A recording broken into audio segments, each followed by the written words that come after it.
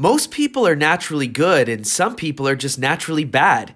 This has been our way of trying to explain how and why evil things happen in our world. But evidence exists that each of us can be both good and bad.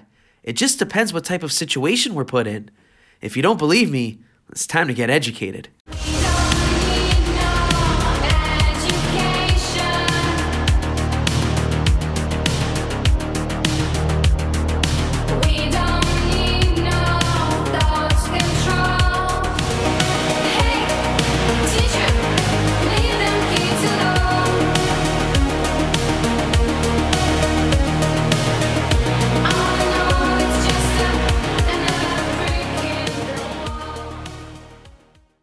Welcome to Educated, a new podcast featuring easy-to-follow academic discussion in psychology and other special topic areas. My name is Mario Ricchetta, and I'll be leading you through this episode, the third and final part of our Who's the Boss mini-series on conformity. Up to now, we have highlighted the work of Solomon Asch in the 1950s, who demonstrated the power of social pressure to make people conform, as well as the work of Stanley Milgram in the 1960s, who showed us through his obedience studies that people will obey authority even if it means doing cruel things. It's time now to shift our focus into the 1970s, specifically to the work of one Philip Zimbardo. In case you've never heard of Philip Zimbardo, this guy is legendary in the field of psychology. And though he's known for many things throughout his storied career, it's arguably his Stanford prison experiment of 1971 that gained him notoriety.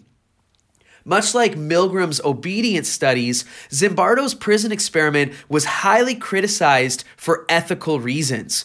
Go figure, the two of them were actually classmates once upon a time at James Monroe High School in the Bronx, so maybe there was something in the water there that led both of them to conduct controversial research.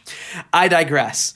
Let's set the stage here for Zimbardo's prison experiment by acknowledging first that it came about in the aftermath of what Stanley Milgram had found, which was that normal, everyday, kind people will act against their moral convictions if people in authority tell them to do so. With this in mind, Philip Zimbardo wanted to discover what would happen if normal, everyday, kind people were put into positions of authority with unimpeded power. How would that affect their behavior? Would they willingly use or even abuse the power that was granted to them? That's a good question, Phil. Cue the Stanford prison experiment, which took place at Stanford University in 1971 with 24 middle-class American college students who all underwent tests to establish that they were mentally healthy. Now, a coin flip was used to randomly assign the students to either the role of guard or to the role of prisoner. And soon enough, on a Sunday morning, these students who were randomly assigned to the role of prisoner, they were actually arrested at their homes and they were booked at a real police station and then transferred to the basement of the Stanford University Psych Department, which had been converted into a makeshift prison. Now, in order to make the experience as psychologically authentic as possible, the prisoners were stripped down. They were searched. They were even deloused. They were given uniforms. The whole 9 yards. There was no messing around here. And also, to heighten the sense of dehumanization, the prisoners were actually addressed by their given number and only by their given number. Each prisoner even had a chain bolted around one of their ankles to serve as a reminder that they were no longer free. As for the students who were put into the role of guard, well, they were given military-style uniforms and sunglasses, which made eye contact impossible. And they also were given keys to carry, whistles, handcuffs, and even clubs. They were on duty 24 hours a day and were essentially given complete control over the prisoners with sort of an implicit permission to maintain order through whatever tactics they saw fit.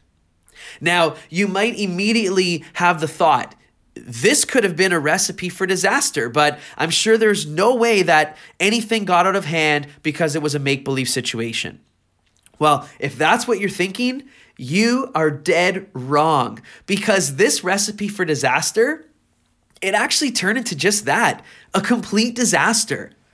To the researchers' amazement, the Stanford Prison Experiment, the environment actually became so threatening to the participants that the study had to be quickly ended after just 6 days. Every single guard had actually become abusive and authoritarian in their ways. They were denying the prisoners food, bedding. They hooded the prisoners, and by that I mean the act of prisoners having, like sacks put over their heads. What else? They chained the prisoners up. They made them clean out toilet bowls with their bare hands. It flat out got to the point where the guards started using the prisoners almost as if they were play toys, making them take part in degrading games. Now, you might be wondering if it took the full 6 days for things to get to this point, but the reality is that within 36 hours of the experiment starting, one of the prisoners had to actually be released because he was demonstrating signs of severe depression along with fits of rage. He was crying uncontrollably. It wouldn't stop.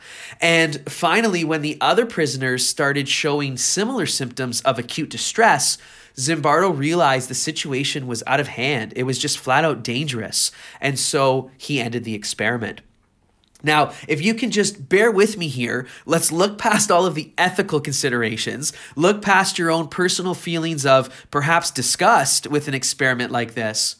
What did we actually learn from the Stanford Prison Experiment? Simply put, the work of Zimbardo showed us that good people can behave badly when they are put into the appropriate situation. As Zimbardo himself explained, any deed that any human being has ever done, however horrible, is possible for any of us to do under the right or wrong situational pressures. Let's word all of this in another way so that we can make sure we have the right understanding.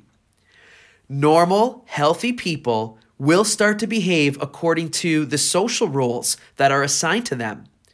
Those in positions of power will naturally use their authority, while those in subordinate positions will submit to authority. It is the power of social situations then, rather than the dispositions of people, that leads to evil behavior. Now, this Stanford experiment to this day remains controversial in many ways, but that certainly didn't stop Zimbardo from continuing to wonder and to try to explain the results.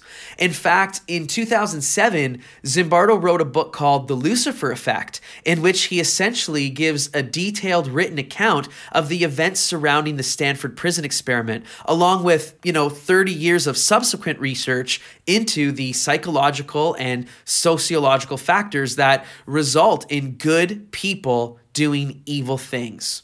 If you're interested in learning more about this, feel free to check out The Lucifer Effect.